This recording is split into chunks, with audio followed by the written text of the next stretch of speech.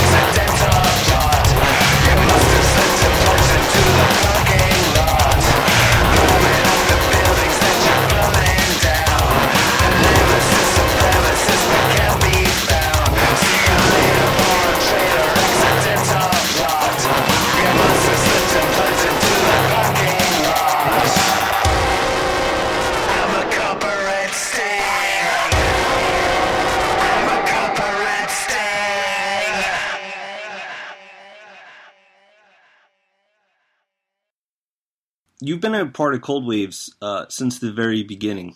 I think you're Yeah. one of the only artists to perform every year. So tell me about what the festival means to you. Well, we started Cold Waves. It kind of started in memory of Jamie Duffy. And, it didn't have a name when we started it, but the summer he died, pretty soon after he died, it was felt appropriate that, there should be some kind of musical tribute to him because we all know him through music. And, I had been working with Jamie fairly recently, so it made sense that I would be involved. And I've known Jamie since he was a kid. Since he was in his late teens. It was a loss that affected so many people because not only was he a musician, but he was a sound engineer. He was just someone who was there all the time. So, I think Cold Waves, for me, operates in the way it should do. It makes me think about him, and I think it's a good thing to do. It's a good cause, and it keeps him in people's consciousness. So let's start off with the first 2 years where you're performing as Cox members doing the songs of the Revolting Cox. So you had previously done the Wax Trax retrospective show, but Yeah. did it feel for you like for these shows that it was more like a tribute to the kind of music that Jamie loved, or did you feel like this was something that you were going to continue, this vein of music? No, it didn't feel like something we were going to continue. I mean, the Cox as an entity, it didn't exist until the retrospectacle. To me, it was just like, here's something fun for us and for a crowd that we can do that might yield a lot of ticket sales and generate a lot of good. I mean, ticket sales in terms of generating money for the charity, not for the band. Right. We don't make any money at that. And after the first retrospectacle gig, we sort of bandied about the idea of kickstarting the band again, but that's not going to happen. It wasn't really going to happen, and it's never going to happen. So, yeah, I'm not looking... I was not looking at the Revolting Cox as a potential career path, and neither was anyone else in the band, really. But it's something that was possible for us to do. And always stop and try and get as many people excited as possible, rather than me playing a crappy acoustic gig or something like that. Let's try and do something that people want. Right. But Cocksure is sort of like the spiritual successor, so how did you form that with Jason? After we had played a couple of times with the Revolting Cox, I realized there were two sort of feelings I had. The first feeling was that material, the old material, was okay to do once every few years, but, the idea of doing, like a lot of bands get back together and play their hits or play a classic album or something like that, it didn't appeal to me. Playing the old songs doesn't appeal to me. However, I did realize that there was a lot of ideas and sort of threads that we were following in the Cox when we were a band, like before we split up in like 1993 or whatever it was. There was a lot of things that I wanted to continue. There was a lot of potential there. There was a lot of, I think for me as a lyricist, it's a really fun thing to do. A couple of decades have passed, and I think that my own personal skills have been honed because I do it a lot, and I wanted to try writing material like that again. And I also think that sound, and Jason's in agreement with me, that sound could do with a bit of an update, sort of using some of the ideas from the classic formula and using newer sounds. I mean, why not? It's completely viable. There's been a lot of water under the bridge. There's been a lot of sort of electronic music that's come and gone. And a lot of stuff, to me, has stood the test of time, and I still enjoy listening to it. However, there's more contemporary records that are coming out that, I'm not saying they're influenced by what we did, but they kind of remind me of it in a way. And, I thought, why not? You put out the 12-inch TKO Mindfuck on Wax Trax, which was their first release in over 15 years. So given your history with Wax Trax, what did that mean to you to be able to put it out on that label? Oh, that was fantastic. You know, I really, Julia Nash is Tim Nash's daughter, and she kickstarted the label with her husband Mark, and you know, they're family to me, and it was really nice. You know, and they were only doing it to put out a product that looked and sounded good and honored the name Wax Trax and honored the name of her father. And he would have been so thrilled if Jim Nash had been alive to see something like that. You know, and it was a 12-inch single. It was not like a lifelong commitment. It was just a one-off 12-inch. And there was a lot of quality control in place from them and from us. And so I think we made it really, really look and sound great.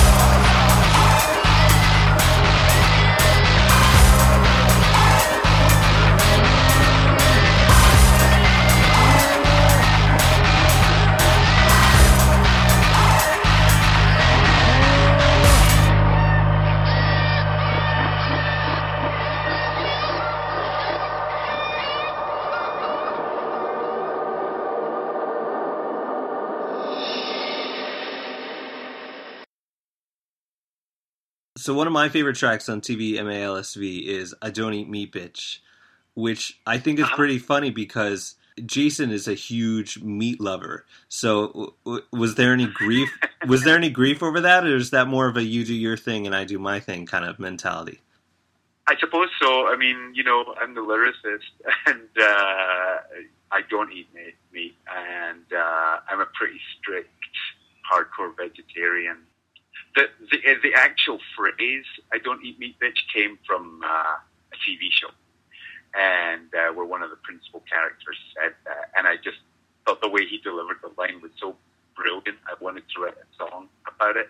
And I wanted to do something that was pro what I believed in, yet not make it in any way sentimental. I wanted to make it